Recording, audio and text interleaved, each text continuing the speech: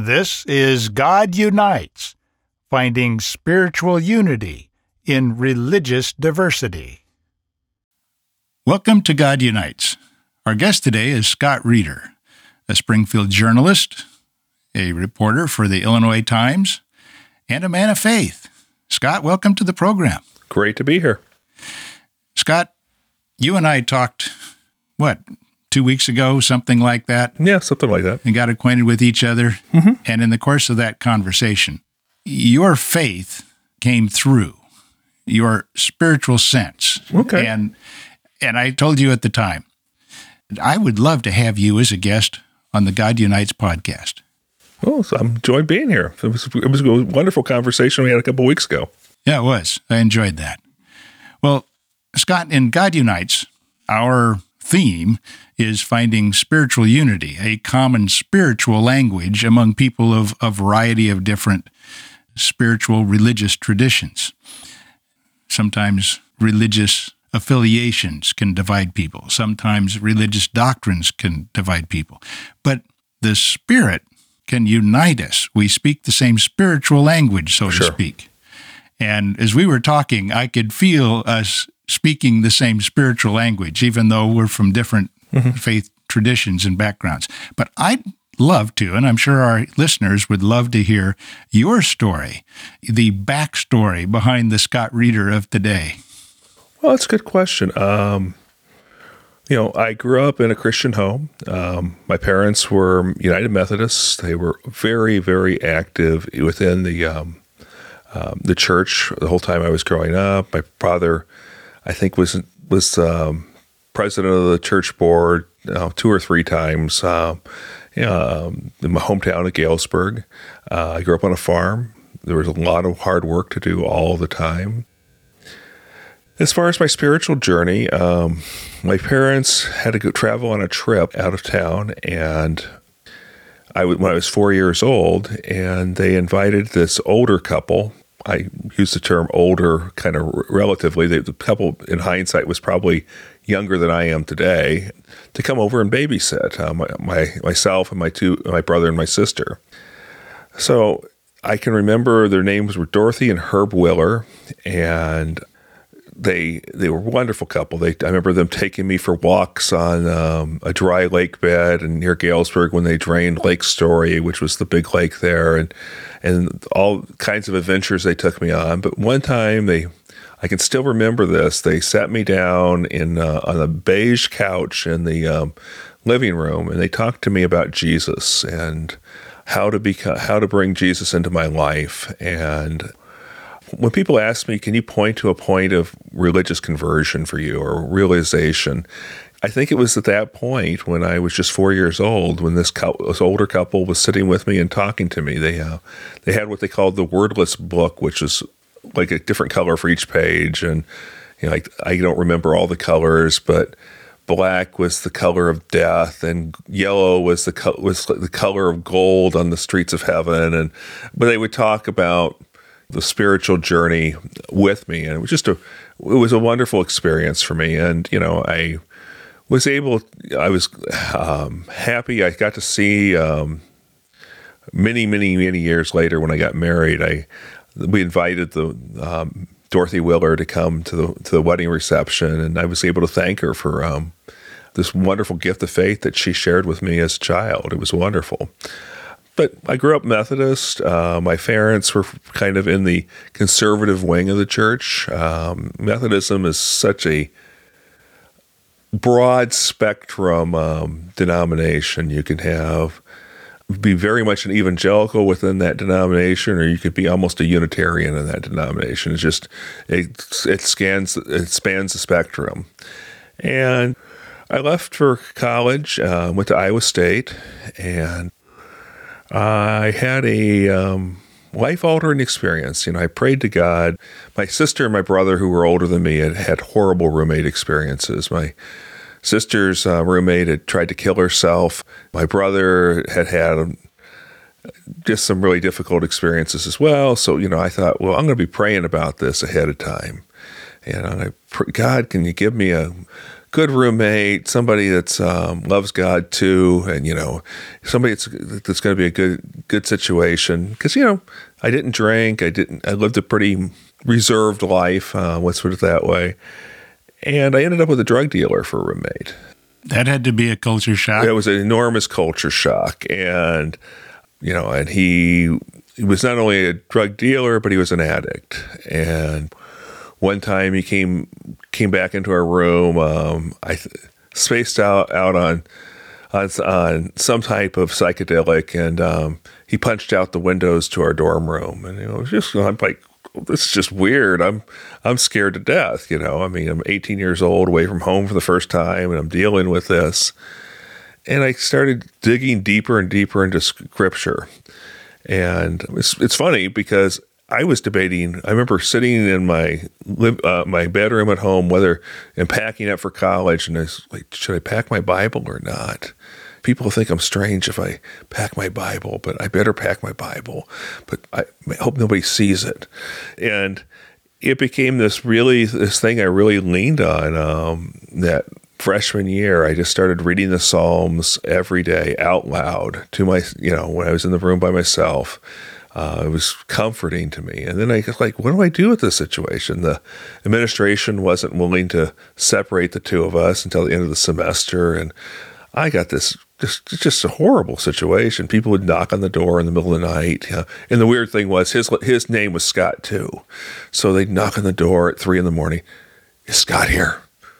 Not the Scott you're looking for. And I'd go back to bed, and it was just really bad. So yeah, anyway, but I didn't know spiritually, how do I deal with this situation? I was praying, saying the Psalms, and what does scripture say? It says, pray for your enemies. And this kid hated me. I mean, he really hated me. I mean, so I just started praying for him every day, morning and night, just kept praying for him. And then at the end of the semester, he ended up basically flunking out and leaving. And I decided I was going to continue to pray for him. And I wrote him a letter telling him I was going to be praying for him, and mailed him a Bible. And, and I had a football ticket to the Iowa State game that the two of us had attended together with his parents, that I used as a bookmark in my Bible. And for the next, 25, 30 years, I would, when I'd see that bookmark, I would pray for him. And I guess, maybe 10 years ago, maybe 11 years ago now I think about it, I got this phone call out of the blue from my freshman roommate in college, who I hadn't had any contact with. And he goes, is this Scott Reeder? And I go, yeah. Is this the Scott Reeder that used to live on Kalenbeck House at Iowa State back in 1983? And I go, yeah, who is this? Well, this is Scott Thompson. And I wanted to tell you that I had this strange experience. He goes, and I go, well, what happened? And I'm not breaking any confidence here. He's shared this story publicly. So he goes, well, my wife and I were having marital problems, and I didn't know what to do. And he said, I went to a local pastor in town who I went to high school with, and I told him all the problems we were having. And I was waiting for all this marital advice. And he said, you need to accept Jesus into your life. He said, so I did, and things started to change. And he said, and I kept praying, and I started getting involved in the Bible study. And he said, one morning we're doing our Bible study, and the lesson was to write down the 10 people that had the biggest influence on you spiritually in your life. And he said, I sat down and I wrote down my mom and my dad, and I wrote down, the pastor. And he said, I got to number 6 or 7, Scott, and I wrote your name down. He said, I can't figure out why. Why did I write your name down? He said, I haven't thought about you for decades. And then I said, well, he did mail me that Bible, but he said, when he mailed me that Bible, I was so mad, I rolled down the car window and threw it out the window and out on the street. And he goes, I want to know, why did why did I write your name down? I said, well, because I've been praying for you for all these years. And I told him the story about the football ticket that I used as Bible bookmark, and I sent him a picture of the bookmark and told him that story. And we've become friends since then. And he's really turned into a dynamic individual. I just got a Facebook post from him like 3 weeks ago where he's a missionary in Africa right now doing some work. And he's traveled all over the world sharing the gospel, and he's really on fire for the gospel. So that was my first experience, my freshman year. Can we loop back before you move on? Sure. I'd like to delve into that just a little bit. That's a powerful story. Okay. For multiple reasons. Mm-hmm. Number one, you were praying to God for your roommate with whom you had a really tense relationship. I would say it was more than tense. It was acrimonious. It was not a good situation at all. Why? What drove you to pray? I think it was the Holy Spirit. I think that when I would read scripture, it would kept saying, pray for your enemies, love your enemies. Sermon on the Mount. Yeah. I mean, and that's the lesson of Jesus right there. I mean, and I'm like, but I wanted to say, but God, this guy's a real jerk. You don't understand. I mean, this guy is punching out the windows in our dorm room. He's just driving me nuts. And so, but I felt compelled for whatever reason to pray for him. Now, when you say pray for him, what do you mean?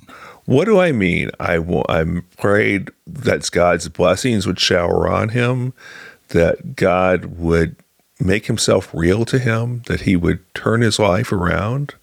I didn't pray that he'd be my friend. I didn't pray that he would be nice to me. I prayed that God would bless him.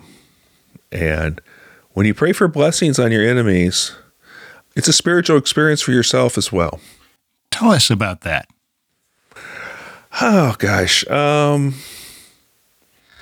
It is one of the most difficult things to do is to pray for people who are being mean to you, people who are being unfair to you.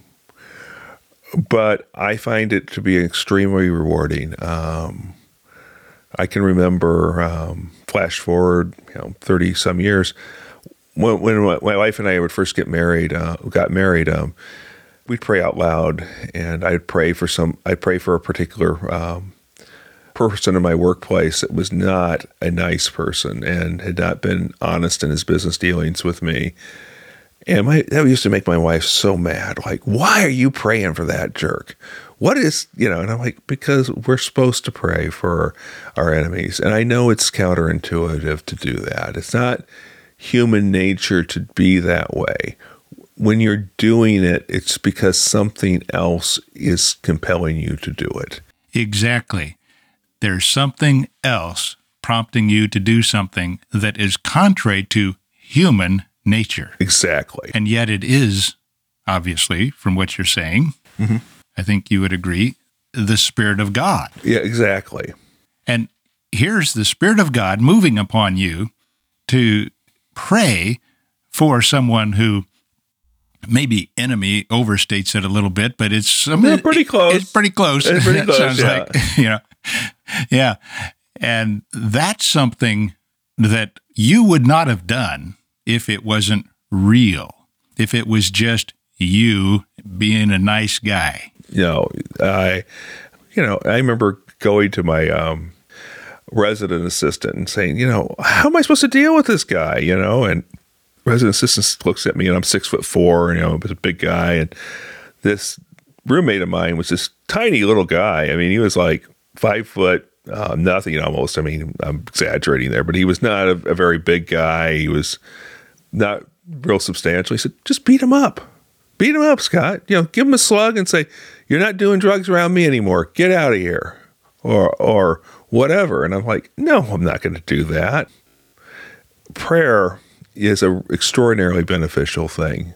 Not just for the person you're praying for, but for the person that's doing the praying. Those are two very important points. Mm-hmm. Let me go back to the first one of those. You've talked about the second one, Mm-hmm. the effect on you. Mm-hmm. The second level of this story is the effect on your roommate, the other Scott number 2. Yeah. Well, yeah. I mean, he called me for a reason. Why on earth did I write your name down on this list? It was something substantive that he knew there was something going on there, but he couldn't figure out why. Why would I write down the name of this guy I didn't particularly like, who I didn't get along with? Why would I write his name down on a sheet of paper decades after I've last spoken to him? As having spiritual impact in his life. Exactly. He couldn't figure it out. He wanted to know why. And then I was able to share that with him. And what do you think it was that prompted him to write your name down? I think he was prompted by God. The Holy Spirit prompted him to do that. But he didn't know why. He couldn't figure it out. Now, on multiple levels here, as you've shared this story, it indicates God is real. Exactly. You're not just praying to the wall. You're not just praying. It's not a form of meditation, No. which is valuable. Yeah. Introspection. There's something external to you and to your roommate at work. Exactly. So, may I share another story? Please. Well, one of the things that I feel really stupid sharing this now. I mean, but when I was in college, I really worried, will I find a wife? Will I find somebody to share the rest of my life with me? And I didn't date much in high school or college. And, I just kind of felt like, I'm going to spend I'll never meet anybody after I get out of school. I'm sure that that's not going to happen. And I was really stressed out about it. In retrospect, that was really dumb, but I worried about that. And I ended up working a summer at a Christian camp in Colorado, Camp Red Cloud. It was out in one of the most remote places in Colorado wilderness. And we had a pastor there, young guy. He was actually a seminary student. And he would lead a Bible study. And one time he led a Bible study about spiritual intimacy. And this is just with the staff members. And he's talking about, we all want intimacy. We all want to find that person to share the rest of our lives with. And he talked about, and I still have a copy of the lesson. I actually stuck that in my Bible too from years ago. And but he said, before you can have true intimacy with another human being, you need to have intimacy with God. And it was talking about, this whole idea of, becoming in communion with God. And it was really kind of revelatory for me. And then after we had that lesson, we could all kind of hike off in the wilderness and, pray. So I hiked up to the top of this hill in the middle of this beautiful mountain valley, and this overlooking the camp and the huge mountains on either side, and it's just gorgeous. And I pitch a tent there, and I build a fire, and I pray earnestly that God would bring a woman into my life to share the rest of my life with. Now, mind you, I'm only 20 years old at this time, and I'm just praying. I can just remember how earnestly I was praying. And anyway, flash forward 18 years. I had, worked in newspapers all across the United States. I'd gone on to get a bachelor's and a master's degree. I had dated some, but I just still had not found somebody I really wanted to share the rest of my life with. And I was going through a period of personal crisis. My mother was diagnosed with cancer, and a friend saw that I was really kind of bummed out and said, "I'm going to set you up on a blind date with my friend Joan." At this point, it's like, how many blind dates I've gone out with in my life? No. Yes, we're going to do this. So I said, okay, fine. So I go out on a blind date with this young woman. It was about 2 or 3 days before Thanksgiving. I guess it was 21 years ago this week. And we just really hit it off. We sat there and we talked for 5 hours straight. And her mom had cancer too, the same type of cancer as mine. And we talked about, she gave advice about that. And we were really connected. And make a long story short, we were there for 5 hours, and finally the manager kicked us out. We were the last ones keeping this restaurant open, and it's like 1 a.m. or something ridiculous. And 5 weeks later, we were engaged to be married.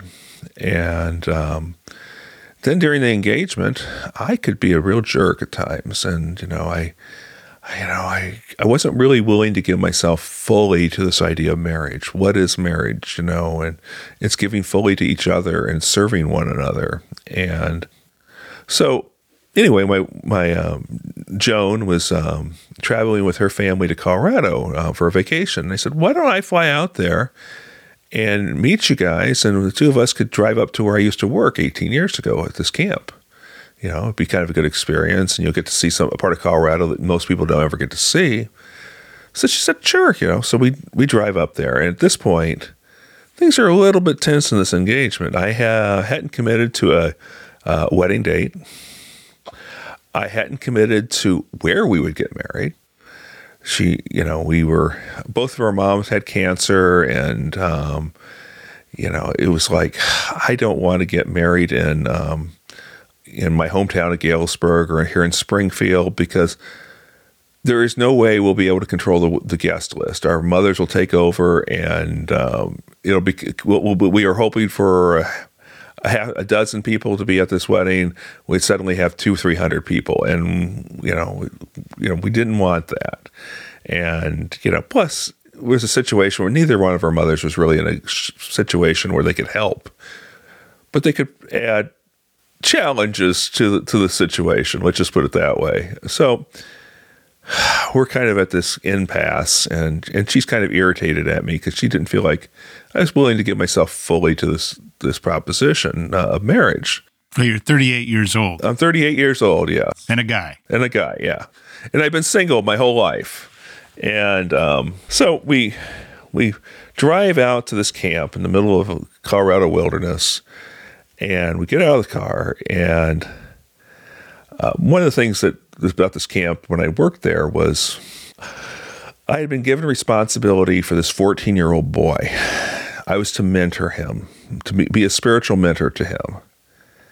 I'm sorry, this was the most obnoxious 14-year-old kid you've ever met. He would not shut up. He would not, you know the type. They're 14 years old. They won't come up for air. They challenge you on everything. I remember one time he wanted to argue that his particular Bible did not have a book of Psalms in it. And I'm like, yeah, every Bible has Psalms. No, mine doesn't. But he just drove me nuts. But I worked with him. And anyway, so the story goes, we get to the camp, and I get out, and I see one of the directors, and I yell at her, "Hey, Ruth Ann!" And she looks at me, and she's got this blank look, like, "Who are you? I should know you, but I don't know who you are." And I said, "Oh, Scott Reeder." And she came over and gave me a hug, and I introduced her to my fiance. And then her husband comes out, and his name's Danny File, and he's excited, and he sees us, and we talk, and he goes, "So, what's the first thing that one woman says to another?" "Show me your engagement ring." And she shows it to her, and then she says, "So, when are you guys getting married?" And Joan kind of gives me the look, like, and Ruth Ann starts laughing. "Oh, Scott, you got to set a date." "Well, have you guys figured out where you're going to get married?" And I said, "Well, no, we really haven't figured out where." And Danny File says to me, "Well, you should get married here in our chapel." And I go, "You don't have a chapel." He goes, "Oh, yes, we do. We built one since you were here." And I go, "Where?" And he goes, "Right over there." And he points at this hill where I had pitched a tent 18 years before and built this fire and prayed so earnestly for a woman to share my life with. And I go, "Wow, that's weird." So I tried to change the subject, like, well, this is a little uncomfortable spiritually, what do I say to this? I said, whatever happened to that 14-year-old boy that worked here 18 years ago? He just drove me nuts. And on cue, like it could be, I don't know what it was, the door to the building right next to where we were standing opens up, and that young man steps out. Now he's in his 30s and married, and his mouth falls open, and he goes, "You're Scott Reeder." I go, "Yeah." He said, "John Schultz." And I go, and then the directors explained to me, "John just graduated from seminary. He's our new pastor here at the camp." And he comes over and he goes, "Let me show you something." And he goes hurrying back into his office, and he comes out with this Bible. And he says, "Scott, you were the very first person to give me a Bible ever. And now I'm a pastor." And he opens up the Bible, and you can see, I'd give him my personal Bible, and you can see where my name was written in the front. And he was so excited. And he goes, then he starts asking the same questions about us. And he goes, "If you got married here, I could officiate. You'd be the first couple I ever married." And I'm really getting kind of uncomfortable here. Like, oh, God's sending a message. And like he's not just sending him a message, he's basically whacking me in the head with a 2x4. Not very subtle. Not very subtle. And Joan and I remember we hiked up to the chapel, and we sat down on the step in this wooden chapel, and we kind of hashed things out. And I remember her crying and me crying and trying to get things settled. And finally, we ended up getting married at Camp Red Cloud in this chapel, April 19th, 2003. And we were the very first couple that John had ever officiated a wedding for. And that was God speaking to us. And that's the only thing I can come back with. I mean, those things just don't just happen by randomly. These things happen for a reason.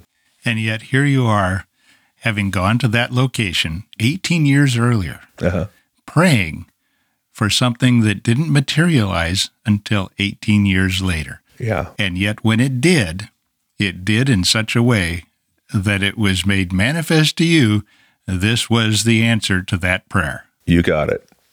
That's the only reason I could ever come up with that happened. I mean, it was a lot of patience, a lot of prayer.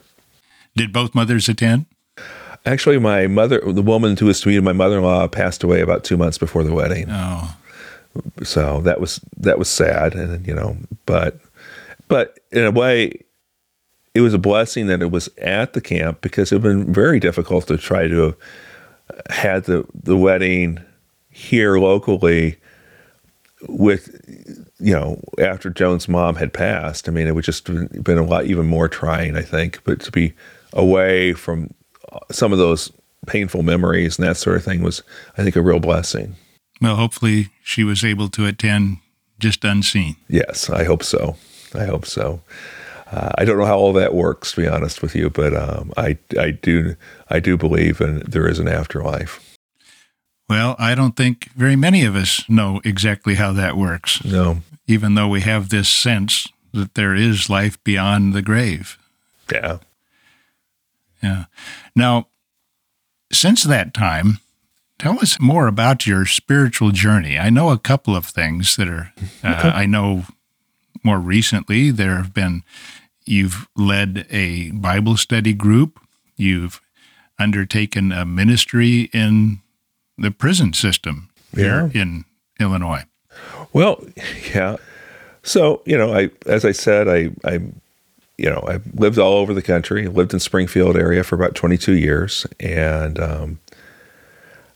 right before the pandemic, I reached out to somebody at our church, and I said, I'd like to get a prison ministry going. I don't know why I was doing that exactly, but I kind of felt prompted to do that.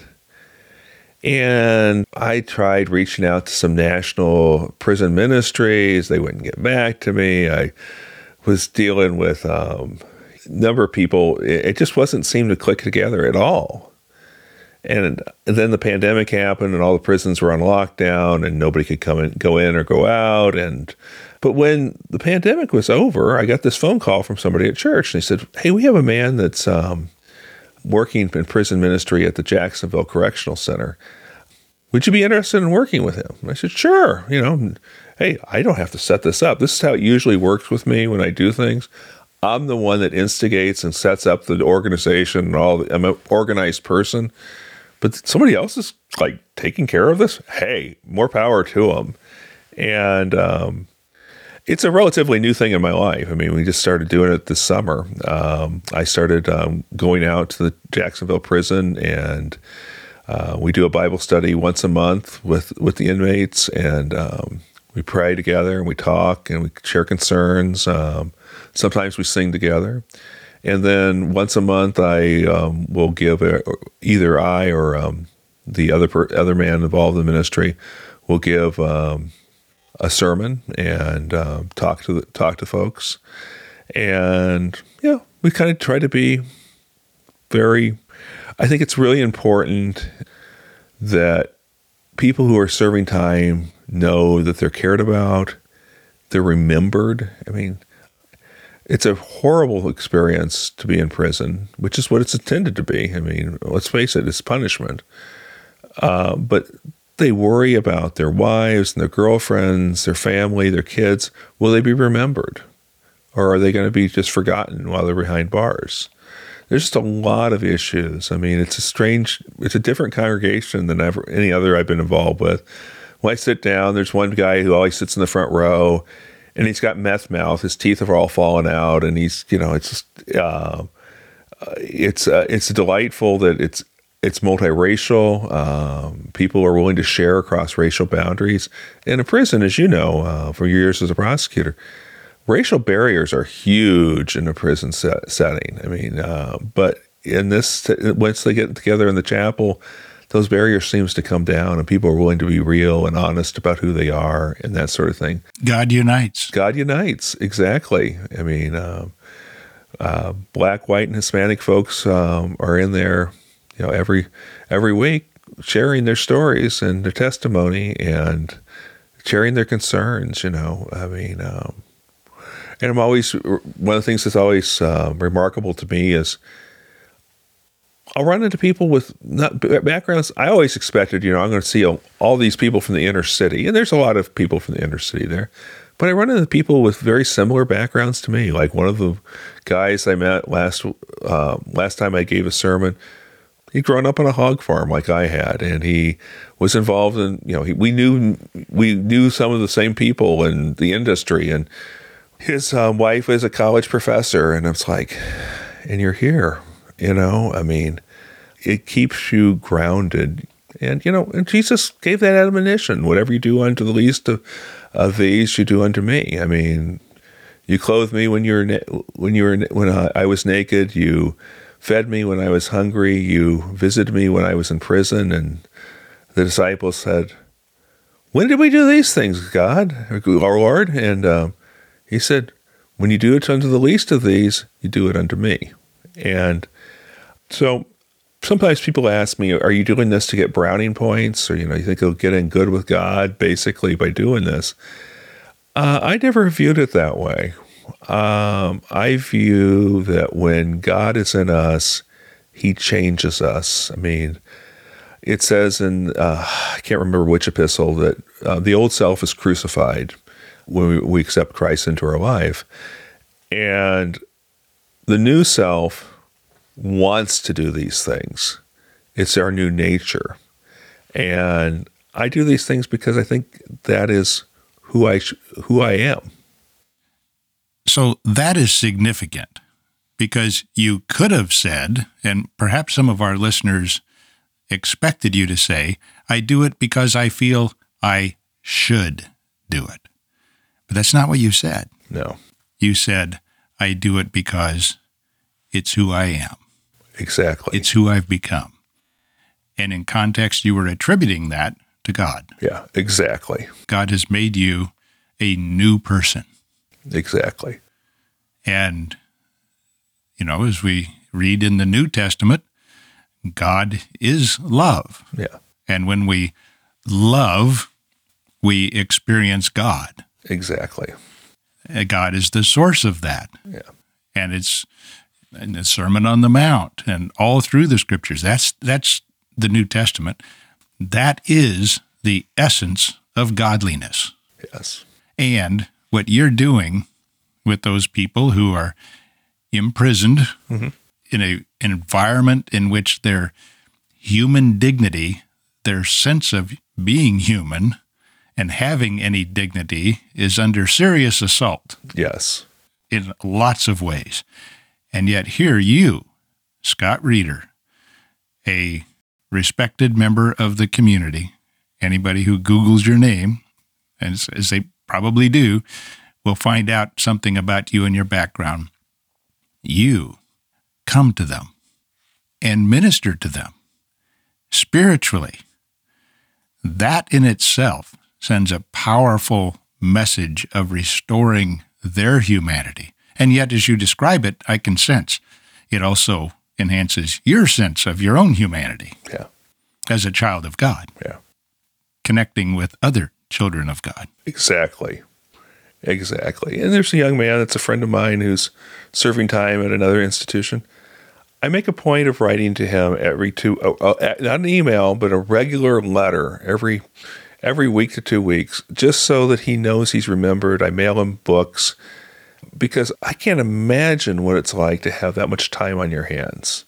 Use it constructively. Use it. And I know that when he receives a book, he knows he's remembered and he's appreciated. And I think I can't imagine what that's like to be physically separated from your family and to be going through that.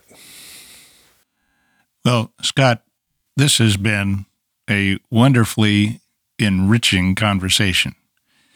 And I am confident that there are a lot more stories and layers that we could get into. And perhaps at some point in the future, we should have a sequel.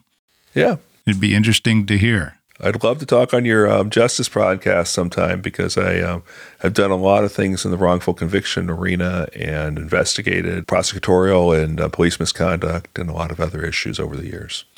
That would be really welcomed. I can tell you, well, first of all, for those who may not be aware of it, I have a second podcast, which is Justice Voices, stories that need to be told, voices that need to be heard.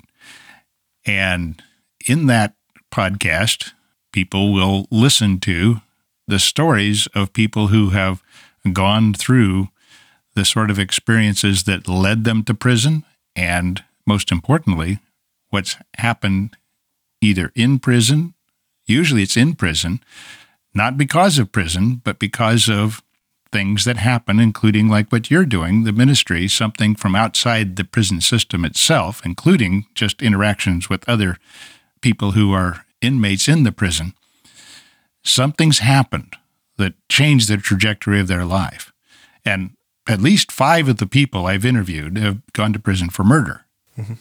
And yet here they are living very different, wonderful lives. And many of them having turned around now, well, all of them that I'm thinking of have now devoted themselves to helping others either transition from prison successfully to the community, like Leonard Joyner, who co-hosts many of those episodes. Very nice man, by the way. He is. And yet, in a case that I prosecuted, he went to prison for 18 years. Yeah. And now we are very close friends and associates and co-hosts of the Justice Voices, many episodes of the Justice Voices podcast. But my point is, what was that turning point? In virtually every instance that I can think of, God showed up. Yeah. In one way or another. They don't usually bring that up. But if I ask, did religion play a part in this? That opens the door, and they tell how it did indeed. In fact, it was a pivotal role. Yeah. And so there's a lot of overlap between the two podcasts. Yeah. But that would be a welcome conversation that I would love to pick up with you and mesh these two together, because you have a lot more stories that need to be told yourself, and yours is a voice that needs to be heard. Okay, wonderful. This is God Unites, finding spiritual unity in religious diversity.